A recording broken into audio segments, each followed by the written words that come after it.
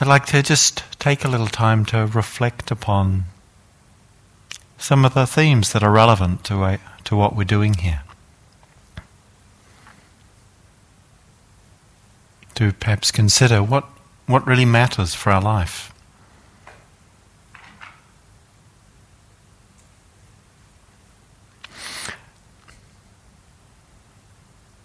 And I was remembering a experience I had a few years ago going to visit a friend. And he was a practitioner of many years like myself, and he was very excited when I came because he said, "I've got something to show you." And of course I started to get excited too. He said, "It's a box of chocolates." And I thought, that's quite exciting, but it didn't quite match the level of excitement he was showing. And I know I probably shouldn't be talking about boxes of chocolates while you're here on retreat and don't really have access to such things, but he said it's a box of chocolates and it comes with instructions.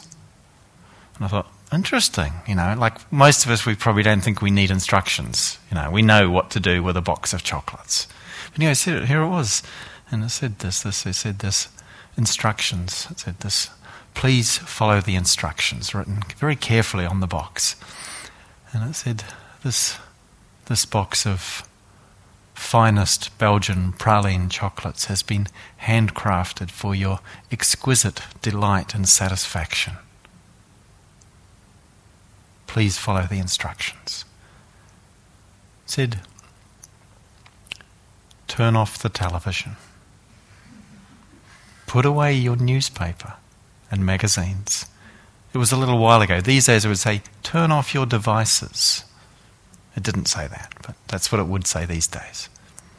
It said, put away your magazines and sit down somewhere comfortable by yourself or with a friend. It said, open the box and gaze upon these forms and shapes.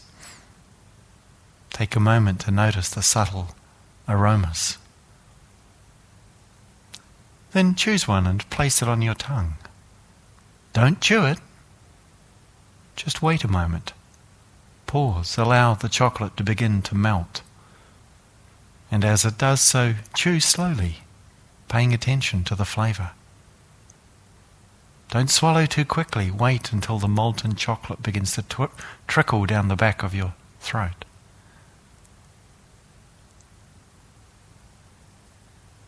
Take a moment to savour the experience, and then, if you wish, it said, take another. And it was quite delightful, both, first of all, just reading the instructions, and clearly this is, meditation practice with chocolate, but also actually doing it, and we followed it, just to a letter, in a sense, really. And then I can't remember which of us said this, but it remains with me to this day. We looked at each other and we said, one of us said to the other, we both agreed and said, normally you don't really taste the chocolate. And it's so true. We're not really there for it. Even if we taste the first moment of it, then we're busy thinking about the other flavours that might have been better, or what would be the next one, or how many can I have and not be too greedy, Or should I really save some of these for my other friend? But I want to eat, all the other things we get lost in. And there's something for me in this, how that it speaks to our relationship with life, in fact, how so often we don't really allow ourselves, we don't create the conditions and support ourselves to really receive it, to receive what it offers us. That we kind of rush through the process of taking it in. At least those things that we'd like to take in, and perhaps we equally, engage in struggles to avoid taking in other things. But the sense of what is it like to really pause and let ourselves receive our life? And what's happening here is really that. We're being invited, encouraged, supported, reminded to stop, to pause and begin to receive our life. Begin to taste it more fully, more deeply.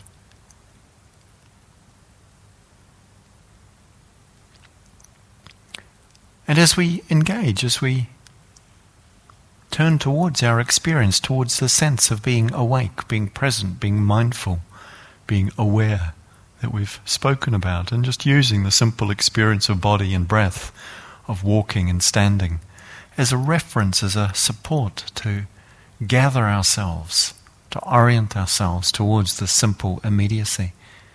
We see that although it's a very simple instruction, it's actually not at all easy. And it's funny because we might come along doing something like this for the first time and be a little surprised to discover just how not easy it is. We also come along having done this before and feeling like we could do it the last time we came, and rediscover again, oh yeah, that's right, it's not easy, is it? It's remarkable how many times we can get to have that rediscovery experience of, oh gosh, look what happens inside this heart and this mind.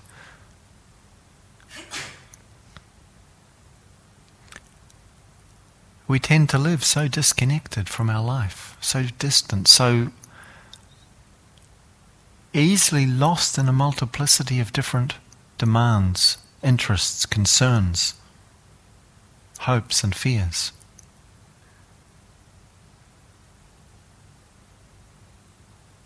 In fact, the much-loved teacher from Thailand, Buddhadasa, who lived in the 20th century, and I regard as one of my sort of dharma, which dharma, is the word referring to the Buddha's teachings. I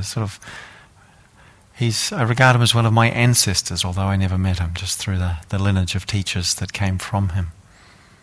And he was once asked, how would you describe the world? And he responded in 3 words. He said, lost in thought. And it's interesting, isn't it, if we reflect on that? Both the ordinary experience of lost in thought, yeah, it happens, but lost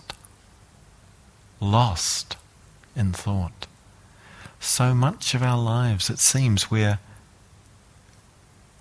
caught in, entangled with, or submerged beneath what can seem like an ongoing, unstoppable process of mental activity, of thinking and feeling, of reactivity, of distractedness, of agitation, of drowsiness, of hope and fear. And to some extent, what we encounter when we come on a retreat is all of this. To begin with, that's not at all unusual.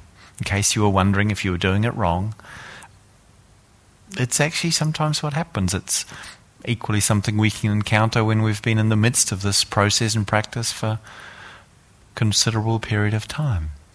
It's not just something that happens at the beginning. But to notice what it's like to turn towards the experience itself. To see, okay, it's like this. Sometimes we feel lost. Sometimes we feel confused. Sometimes we experience ourselves struggling with what's happening. Of course, at other times we might feel at ease. We might be enjoying, or we might be feeling quite relaxed and it feels kind of sweet. But not necessarily always. Not necessarily all the time. And this is something important to see, something important to contemplate. To understand that it's not a random event that we are often lost and disconnected. It's not to say we should blame ourselves for that, but there's a way in which we need to take responsibility. There's this story I once heard of a businessman driving out into the country from the city where he was usually engaged and trying to get to an important meeting somewhere, and he didn't know the way and he got lost. He was getting rather frustrated. He stopped and he saw a woman working in the field, and he said, "Can you tell me the way to Crown Hall?" And she said, "I don't know. I've never heard of Crown Hall. I don't know where that is." And so he says, "Can you tell me the name of the street or this road that I'm on?" She said, "Actually, I don't know the name of the road. I'm not sure it's got a name, actually. No, this is the country." And he looked at her and he was getting a bit irritated. He says, you don't seem to know very much at all, do you?" And she smiled. She said, "That's right, but I'm not lost."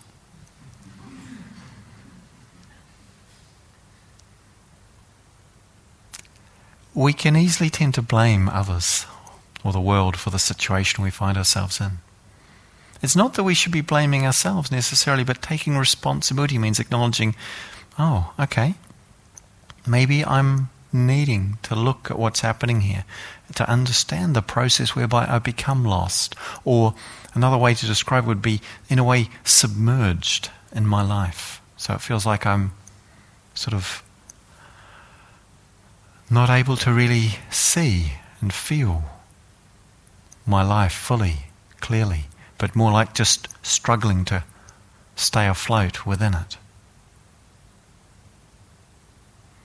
It's important that we be really kind with ourselves in this situation, to not be judgmental, to not blame others, to not blame ourselves. There's a teaching from the Stoic tradition, which I guess it was ancient Greeks. I don't know much about it, but a student on a retreat once told me this. He said that there's a particular teaching sort of maxim they have that says something like this. He says, in Stoicism, we say that those who are unlearned blame others. Those who are learning blame themselves. Those who have learnt blame no one. I think very interesting, that sense of, when we're not really very aware, the tendency is to imagine, if we're not really reflecting on our life, the tendency is to imagine it's all being done to me, it's all being caused somehow externally by situations, people, things, the challenges, the difficulties of my life. And we can see in the world sometimes the way people tend to respond to things is always, blaming, judging, criticizing, attacking others, communities or institutions. And then there can be a sort of a self-reflective phase, and this is not unusual on retreat, and there's people obviously in some process of sort of looking at our lives in the sense to say, oh gosh, look what my mind does. It's become oh my gosh, look, I'm lost again. Oh, what's going on here? Easily we can start to be kind of a bit hard on ourselves. In that process of learning, as we begin to wake up and see how caught at times, how entangled at times, how reactive at times our hearts and our minds are. And so just that offering from the Stoic tradition, those who have learnt, and we say in this, those who have some understanding, blame no one. It's a really important place to begin, is to see, okay, this isn't about attributing blame, but taking responsibility for the fact, or for the condition of my heart and mind. Because this is the fundamental condition of our life. It's not actually to do with the circumstances around us. What's fundamental to our well-being, to our happiness, to what we deeply care about, is the condition of our heart and our mind. And of course that is related and connected to the condition of the heart and mind of others too. And of course our body is very close in that. Our heart and mind cannot be in any absolute way separated from our body. And so that too is part of what we're deeply concerned about, affected by, touched by. And so in the retreat we give attention to, we turn towards, we orient our interest towards this heart, this mind, this body. And we start giving a lot of attention to the body because actually the body's a little more tangible, a little more substantial. We can kind of feel it more directly, and also rather usefully, it tends to be more steady. It changes less quickly than thoughts and feelings. So we can start to steady ourselves, start to ground ourselves here in the immediacy of our life, in the actuality of our life. And what we see, what we feel, and it's pretty much inevitable in this situation, it's not accidental. We start to notice all the things that pull, or that push, that drive, that compel, that seduce us into leaving, into disappearing, into pursuing in the realms of thought and the conceiving of our minds something that would be better or different or improved upon this. Or likewise getting caught up in patterns and habits of trying to work out ways to avoid, to bring to an end or to avoid the things we find difficult. Essentially, we are lost, it seems. If we're honest with ourselves, we're lost a significant amount of our lives. We're lost in the grip of fear, in the grip of craving, desire.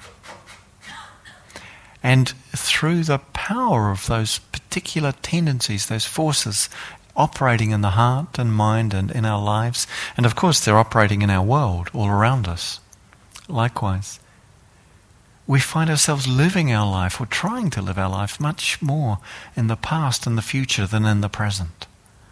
And it's in the past we look for the whatever it was that caused things to happen that we liked, so we can try and repeat them. And we figure out in the future, we're thinking in the future, how can I make those things that happened in the past that were good, how can I make them happen again? Or when they happen, how can I make them last longer? And we're likewise looking to see, how did all those things in the past that were painful or difficult that I didn't like, how did they happen? And once I figure that out, then I'm trying to figure out in the future how I can stop them ever happening again, or if they do happen, I can end them as quickly as possible. And in those two movements, in those two dimensions, we're lost in fear and desire much of the time, and we're therefore engaged in this process of orienting towards past and future as if this is where our life is to be lived. But there's something fundamentally unsatisfying about that. Something actually kind of painful and tragic. And this is a simple example of that that's kind of perhaps relevant. That I, in terms of my own experience once on a retreat, I remember that there was, at lunchtime, a serving of lasagna. It was, on that, and it's one of those things that I rather like. And I remember being in the queue and there was lasagna. And it's like, this should be a good experience, shouldn't it? Here they are, they've put this thing I really like out for lunch. But even in the queue it was like, oh gosh, how much of that am I allowed? It says take a moderate portion. Okay, how big can you make a moderate, how big can it be and still be moderate? And then you say, oh, they've already cut it up. Okay, so I'll just take that much. And taking it back, and there's this delicious, aromatic, flavoursome food. I really like lasagna. And yet, as I'm eating it, I'm thinking, will there be enough for seconds? Will there be enough for seconds? And so I'm bolting this lasagna down. And, I'm really not tasting it. I'm not really enjoying it. I'm thinking about whether there'll be another one, whether there'll be some more in the future. And, of course, the tragedy of the story, perhaps you can guess, it's not, by the time I've eaten the first one, I'm actually not hungry anymore. I'm stuffed. I took quite a big piece. The biggest moderate piece there was. And I hadn't enjoyed this. I didn't actually want any more. And it's kind of like, oh, that was sad. It could have been lovely, but it wasn't. There's so many things in life. We can't quite let ourselves enjoy them because we're so desperate to have more of them. And actually, in this case, I really need it. Do you recognize that tendency, that dynamic? It's like how even that which we really love and enjoy, it's hard to fully receive it because we can't stay here with it. And to notice that, to see, oh my gosh, this way in which in our lives so much of the time we're tipping forward towards something that we imagine if we get there and get it the way I want it to be, I'm going to be really happy. But it doesn't work that way. What we actually feel is off balance and sometimes a little bit ill because of it. So we kind of have the opportunity here to notice that. Oh, okay, yeah, so even in the retreat, there's often the sense of pressure, this movement of, I need to get somewhere. I've got to be mindful. I've got to be present. Those guys at the front, they told me that's what I'm supposed to be, and I'm not. So I've got to get there. And there's not much time. It's been a whole day already. I'm still not there. Or maybe I am for a little while, but then now I'm not anymore. Oh my gosh, I've lost it. this underlying, so much of our life is this unnoticed, unquestioned sense that somehow I've got to get somewhere else. Or there's something missing. And we've got to find it. We've got to make it happen. We've got to produce it. And it's a lot of work. It's a lot of work. And I've got to keep asking, well, is this working? Will this get me there? Will this meditation do it? What about that other meditation I used to do before? Maybe there's going to be a better meditation tomorrow. He said the instructions are going to unfold. This is just the practice one. It's not the real one. The real one that's going to get me there, that's coming soon. Well, I'm not going to say it isn't going to happen, but if we sense that orientation of leaning forward, leaning into, looking for, it's founded on a sense that somehow what's here isn't okay. And it's exhausting. It's tiring. Sometimes going through the practice, the meditation, it's like, come to this point in the day, is anyone a little bit tired? Anyone found it was like, whoa, hard work so far? You don't have to sort of call out, but just noticing. It's like, if you explain to your friends at home who haven't done this what you did today, oh, well, we got up. Yeah, it was a little early, but, they told us we should sit on a cushion or in a chair for half an hour. And then we had breakfast and, we did a little bit of work. And then we sat around for another 45 minutes to an hour. And then they said, walk back and forth. Don't go anywhere. Just slowly. Stand around for a little bit. Sit down a bit more. Stand up if you want to. And after a day of that, I'm tired out. They won't believe you. They'll think, what's going on? Come on, you're kidding me. It sounds like the cushiest day ever. But we know that it's not easy. Because in doing that not very much, we actually come into contact with the force and the push and the pressure and the pull that's driving us to try and do something, to get somewhere, to be someone.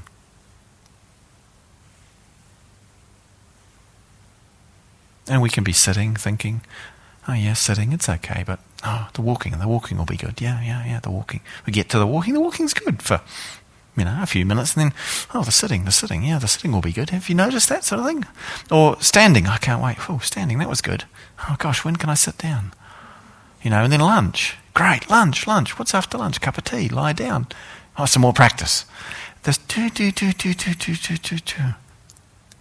And just noticing that momentum and keep meeting ourselves, pausing and just saying, okay, I'm here. It's like this. This is what's happening. And we start to then have the opportunity to ask ourselves, to not as a sort of a cerebral intellectual question, but in terms of what we sense, what we feel more deeply, what's important for me? What do we really value? What do we care about? And there's different ways we could respond to that. What's important in life? I'm not trying to define it or tell you what it is for you, but I think we know for ourselves when we pause a little, when we allow ourselves to feel into our life. And, we could articulate it in terms of, language that might express something about peace or happiness, well-being for ourselves, for others. That's natural, that's appropriate. And yet, it seems we don't necessarily know, we haven't learned, we certainly haven't been taught. Or we're certainly not guaranteed to have been taught. What brings that about? How it is that we can find that. So it's like we start from a place of caring. Caring is inherent in a human being. We care. We wouldn't be here if we didn't care. We wouldn't stay. We wouldn't engage in this activity if we didn't care at all. We couldn't. It wouldn't make sense. But we don't necessarily have the wisdom to go with the caring. We don't necessarily yet have the understanding of what it is that allows that caring to be expressed in a way that truly brings us more fully into that which we care about, which we value, which we love, which is dear to us. And so this is the process of practice, is by starting to see what's going on. We start to consider, we start to perhaps understand more fully, more clearly, more deeply what's happening. Living in a world as we do that is essentially oriented to a large degree, it seems, around the sort of the values of production and consumption. Making more, having more, consuming more. materialism, as if this is the basis of happiness and well-being. And we have so much. Our previous generations and our ancestors couldn't have imagined how much we have. This is already more, but we say, let's have even more than this. And I don't imagine any of you would be here if you didn't have a good sense of that already. I mean, why come to a retreat? You're not going to get any more stuff, are you? It's not a place to sort of fill up your shopping bags. But yet that orientation is something that actually shows itself equally in spiritual practice, equally in meditation, that sense of trying to get more. And there's something kind of radical and profound in the contemplating the possibility that maybe this is enough.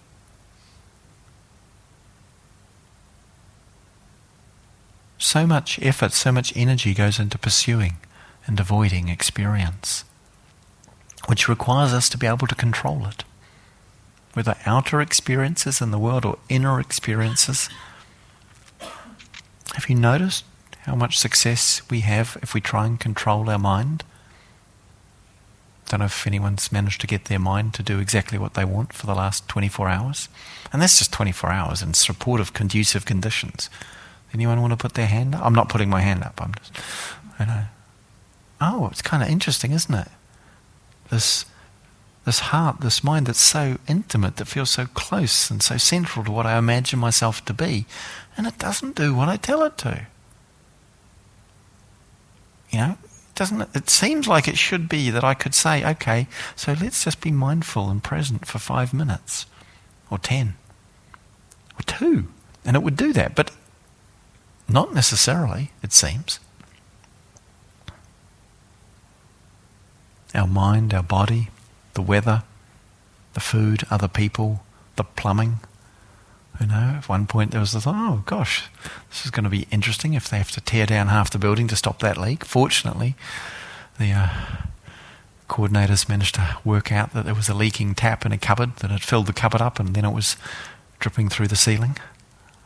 But things happen like that in our lives, don't they? Things go wrong. Things don't quite do what they're supposed to do. And actually, how do we live in a life in a world where that is the case?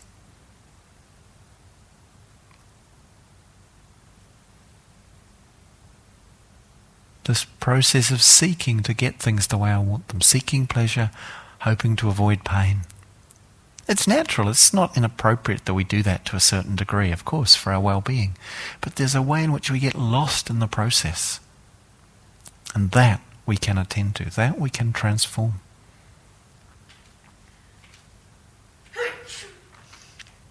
There's a wonderful story about Mullah Nasruddin, who's a teaching figure in the Sufi tradition.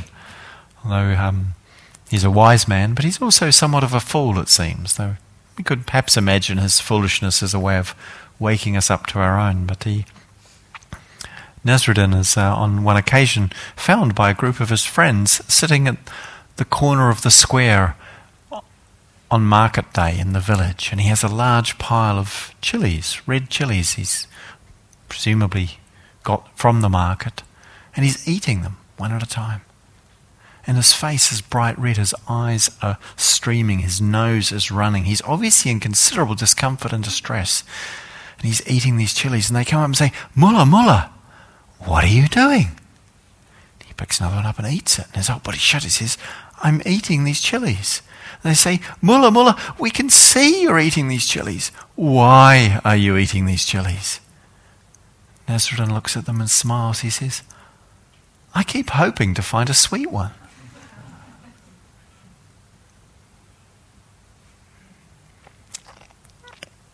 And there's something quite touching in that story, that sense of the innocent naivety and the hope that we might perhaps also recognize in ourselves. We could say to Nasruddin there, if you've tried all those chilies and they're not sweet, they're actually hot and they burn, it's highly unlikely that they're going to be different, because the nature of chilies is that. If we in our lives, and some of us been at it for quite a few decades, and some of us for a few less decades, but nonetheless for some time indeed, if we haven't actually managed to get it all to be the way we want it by now, doing whatever we do, we sometimes imagine I just got to keep going and work harder. But it might actually be the truth is that actually it's not going to work. It's like eating more chilies. Having worked out so far that the chilies are hot, pretty much every configuration we can create in our life ends up having that limitation. It doesn't ultimately do it for us. It doesn't get us there. It doesn't get us away from here.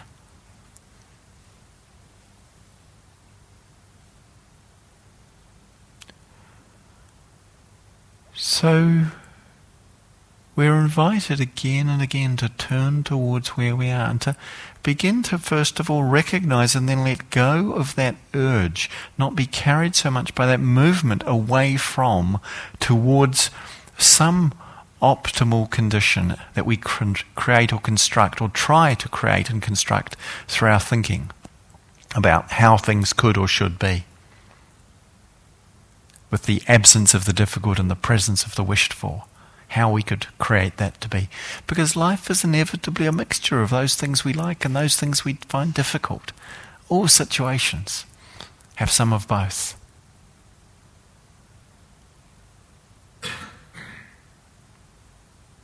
And maybe we need to find a different orientation. And this is what spiritual teachings invite us to consider, point us towards understanding, towards looking at and seeing for ourselves.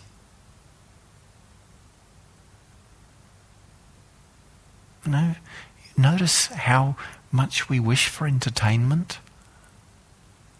And the beautiful sort of grounds of Gaia House, we can be walking around enjoying the things, and we come inside and, you know, so many people I've seen, including myself, you know, on retreat, getting the tea bags out and looking at the labels and reading them with a degree of interest that is remarkable for something that has really nothing to offer us. But it's like we're hungry for entertainment, for give me some words, give me some text, you know, something to connect to, or walking past the notice board and just checking in case there's something new that has gone up in the 5 minutes since I last walked past the notice board. Now, it's good to check it now and then because we do actually post things, but you might notice sometimes that sense of we're kind of looking for something. It's like, oh, there's this underlying somehow sense of I need something outside of me, something out there, and I'm looking. I'm not seeing that that's happening, I'm just doing it. So we start to notice it, we start to see it, we start to feel that. And we realize that, oh, that's where I seem to spend a lot of my time. That's where I spend a lot of my energy. That's actually where we spend a lot of our life. And we're not quite alive in it, it seems. And yet here we are, these kind of curious, tender beings that we call, you know, human beings. These hearts that we have that wish for happiness and well-being, for freedom and peace. And naturally and rightly we do wish for these things for ourselves, for those we love and for others in the world. Of course we do. So we have to try something different. If the way we've been doing it so far isn't producing the results, keeping doing that and expecting different results, I think that's one of the definitions of insanity, isn't it? Doing the same thing and hoping something different's going to happen. On that basic test, you know, Nasruddin in the story, insanity is perhaps the strong word, but we can see there's a certain foolishness, perhaps we could say, if we can say that in a kindly way, that we might recognize in ourselves. To try something different takes a certain courage, because if we don't know, if we're going to try something new, there's a risk we're going to make a mistake, we're going to get it wrong. And so often we have the pressure upon us that we place upon ourselves, that we feel around us, that we got to get it right. We can tend to judge ourselves quite harshly at times. Expect that somehow doing something, we should get it right. If we're doing it the first time, how can we get it right?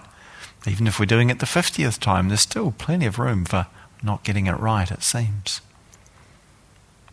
So is it okay? Can we give ourselves permission to be in a process of learning, a process of growing, where we're not imagining that just because our bodies stopped growing, we've grown up? That's a tragic mistake, isn't it? We're pretending we've grown up. I know you've got to look like you've grown up. You've got to act like you've grown up. You don't want to let anybody else know that actually on the inside we haven't grown up at all. Well, maybe we've grown up some, but we notice there's a bit more growing up to be done. And if we start to admit that and acknowledge that and see, oh yeah, actually it's like that for all of us. There is no end of growing.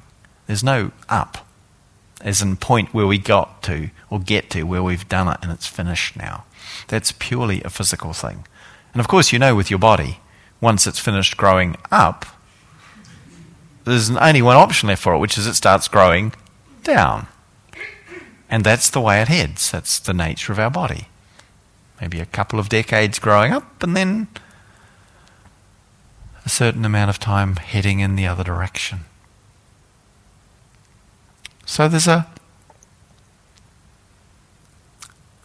kind of a invitation here to make good use of this precious but temporary opportunity. And I'm not just talking about the retreat, which is, of course, quite a substantial period of time, but certainly not forever.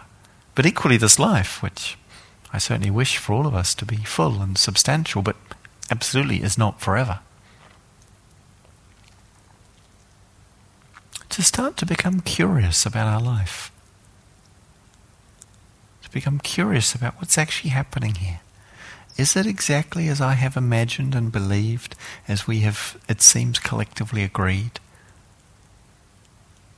As to what's important, as to what we should be doing with our time? How much of it should we really be giving to having more, producing more, and safeguarding the more that we've got so we can have even more later? Some of that we need to really take care of course. But the more fundamental things, we so easily give them a little bit, a fragment, a crumb of our time and energy. And yet here we have the opportunity to give ourselves wholeheartedly to that which we really care about.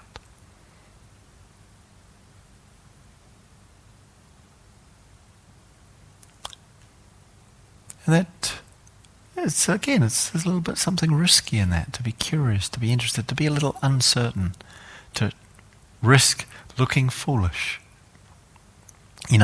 There's that saying in our culture, I guess you're familiar with it, that says, curiosity killed the cat. It's like, well, best not be, best stay with what we know and do the normal thing and don't kind of go beyond the limits at all. I was reading something a while ago and I found out that the saying goes more. It's not the whole saying. The original saying, you're familiar with the saying, curiosity killed the cat. We hear it all the time.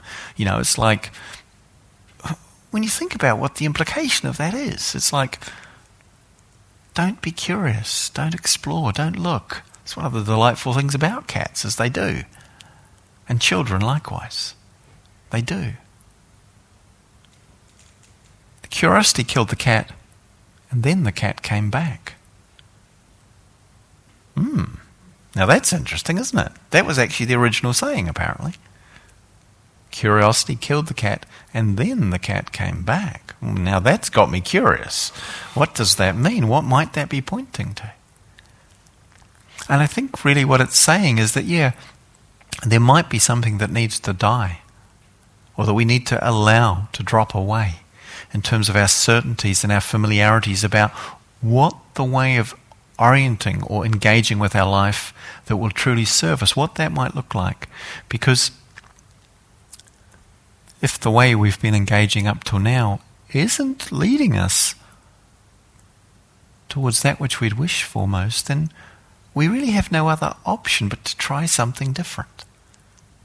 And if trying to get to somewhere, or trying to get something, or trying to be someone hasn't worked for us yet, I would suggest there's a reasonably good chance it's not going to work for us, even if we keep trying that. And so what might it be to then see, maybe if I don't try and get somewhere else, what if I start to explore what's actually here. And this is again what we're doing, what we're invited to engage in here.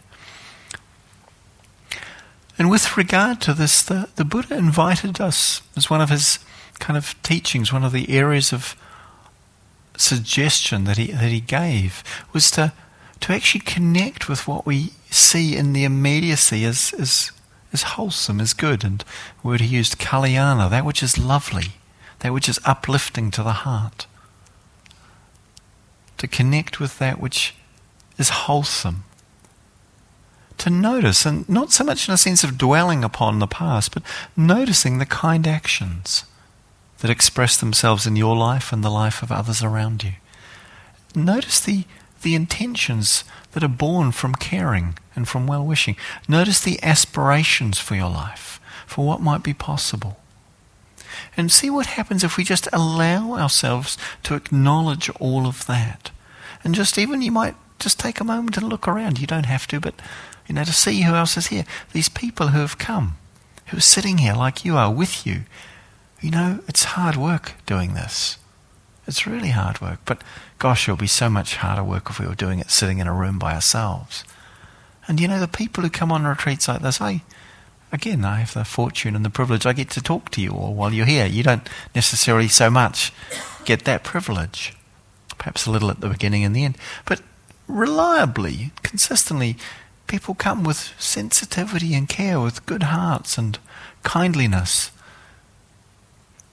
And the sense of, oh look, there's actually something beautiful here that we're in the midst of. It's not something we have to produce. It's not something we have to get to. It's not something that's going to happen at the end of the retreat. Although, of course, things can grow, can deepen.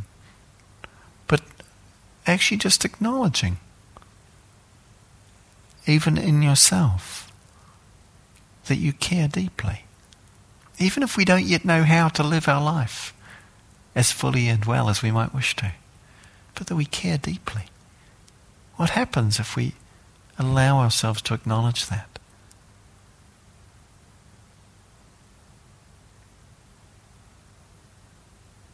Something about honouring ourselves, really important here.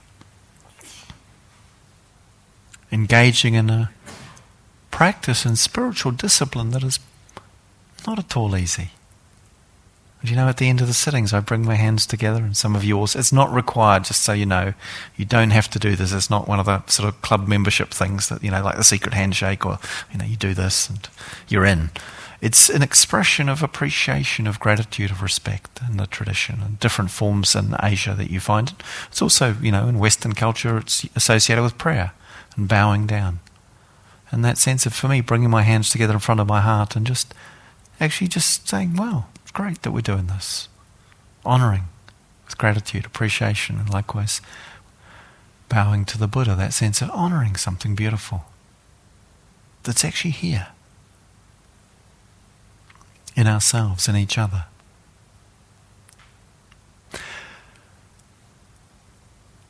One of the kind of essential teachings and understandings of the Buddha was that he said, what we give attention to and how we attend, this is what shapes our world, our mind, our life. The mind and the world arise in the giving attention to. The sense of me and other arises in the giving attention to. Starting to notice and make that process conscious, to see what drives it, what moves it, and what can inform it. What can inform the process of giving attention? We see, even when we're here, we talk about giving attention. Oh, it's like an offering. It's not something we do to something, is it? You don't do a present to somebody, you give it. Offering. Oh, we're offering our attention to our experience, to our body, to our life. So we're already in a place in which we're expressing a generosity, in fact, an offering of something that honours that to which it is offered. Does it follow? The honouring of that to which our attention is offered. By paying attention to our life, we're honouring it. By paying attention to our experience, we're honouring it. By paying attention to the immediacy of this moment right here, we're honouring that. And in the honouring of it, we actually start to perhaps sense it a little more deeply, feel ourselves a little closer to it, hear perhaps more clearly what it has to say or to offer to us.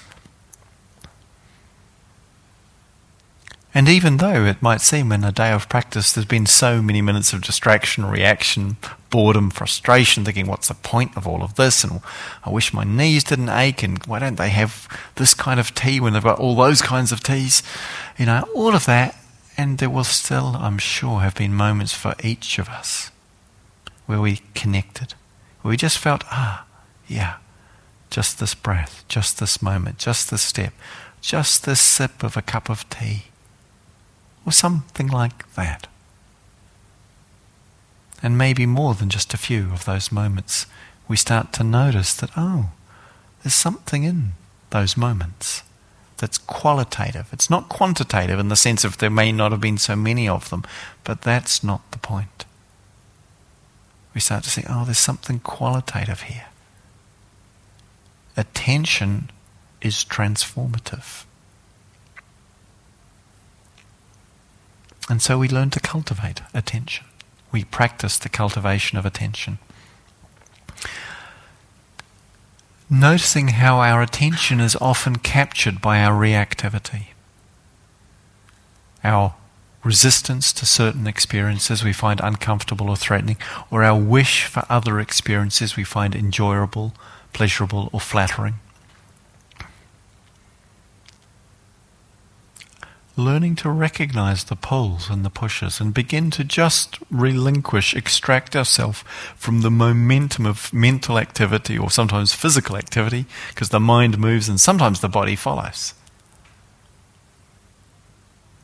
But often in the sitting, in the practice, we feel the mind move, we feel the energy go, and then we actually at some point recognize what's happening, we come back. And often that sense of wishing our mind would be quiet. Again, it's a pretty common thing for people to talk about. I wish my mind was a bit quieter. It's like because we're starting to actually feel the distress involved in its activity. We're starting to feel the discomfort involved in our mind being captured by reactivity. And so we learn to just settle, to come back again and again and again, to be present simply with our experience. And it's important to be gentle with ourselves in that regard, not be hard on ourselves. If we notice a lot of reactivity, sometimes we could reflect upon I don't know if it's a proverb or a saying or an aphorism. I'm not even sure what an aphorism is actually. From India anyway, this question that's posed sort of in this context: how do you fence in a rogue bull elephant? A rogue bull elephant, that's a very large, powerful creature, can trample any fence you can build. So how do you fence it in? And the answer is you put it in a very large field. If it's a large enough field, it has no need to trample the fence down. The way we hold our mind, we easily tend to contract and tighten to try and get it to be quiet. And we can do that for a little while, but we can't sustain it. It's not actually sustainable. But the sense of giving ourselves space, gathering the attention in again and again and again, no matter how many times it goes, no matter where it goes, no matter how often we lose contact, no matter for how long, or to what places we find ourselves drawn, noticing what happens, coming back again and again and again. We start to actually get some space and capacity to hold what's happening here. And we notice how it's just not easy for us to be in this experience. And yet we can start to make space for what's here. We can start to open to what's here.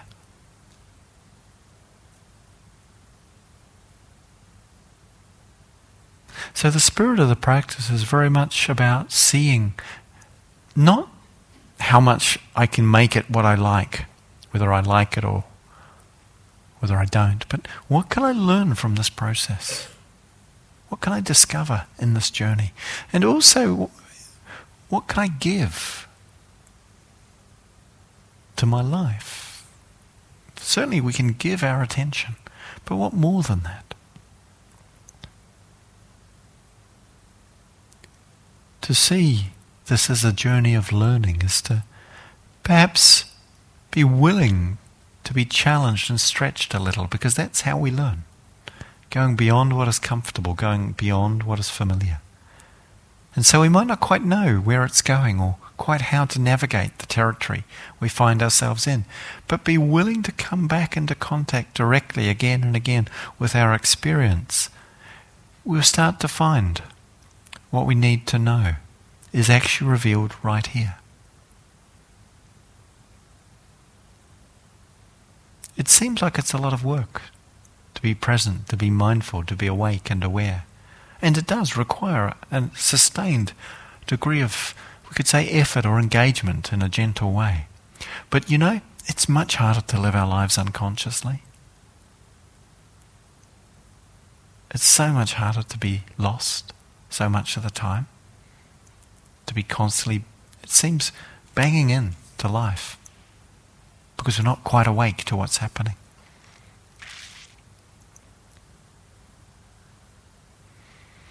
And as we start to see more clearly our experience, as we start to see more clearly what's happening, there's a natural understanding of the nature of the process, of what's going on, and an ability to harmonize with it, to bring ourselves into harmony with the actuality of life.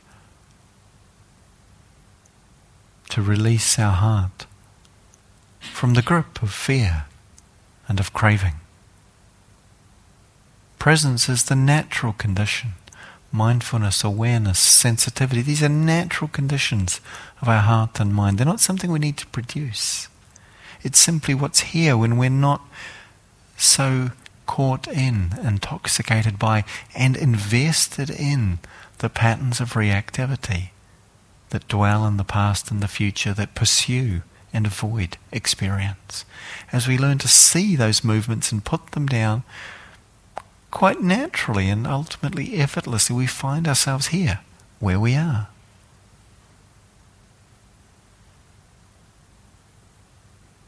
And the qualities we look for of peace, of space, of joy, of well-being, of happiness, they start to emerge not out of what we've produced or what we've done, but out of the very fabric of what's here.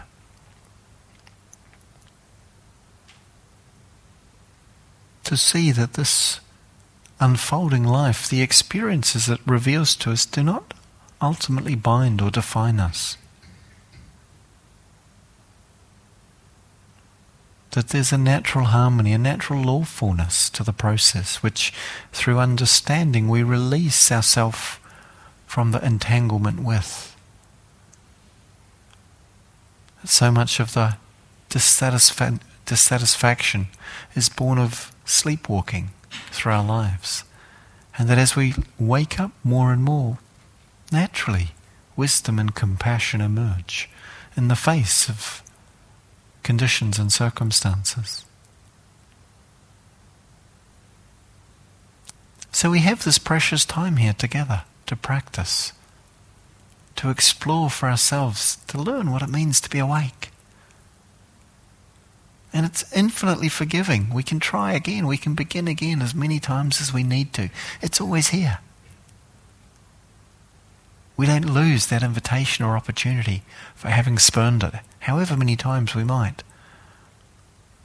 Having mistaken it or confused it, it doesn't matter. We can always begin again.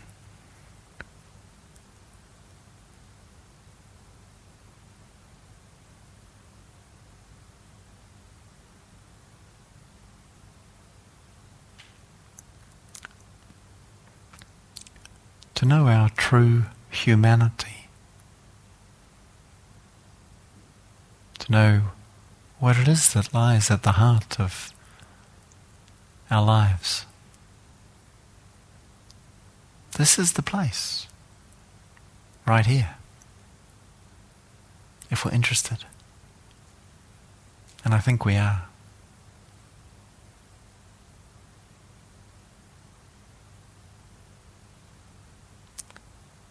So let's continue practicing together.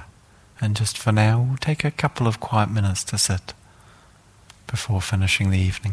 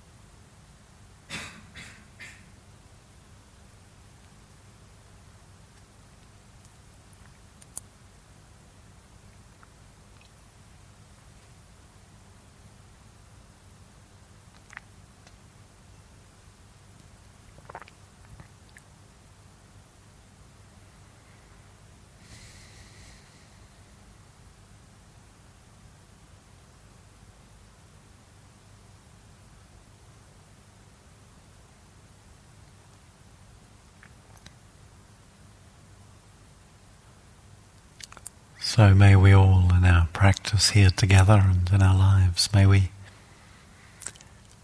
come to rest more deeply in this living experience of right now. And to know the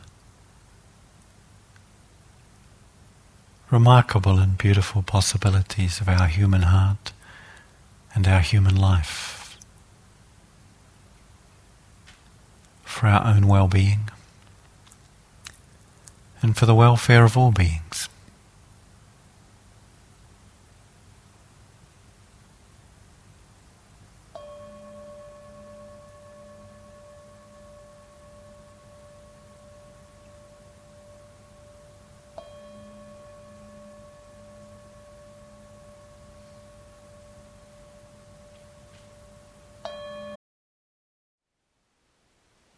Thank you for listening.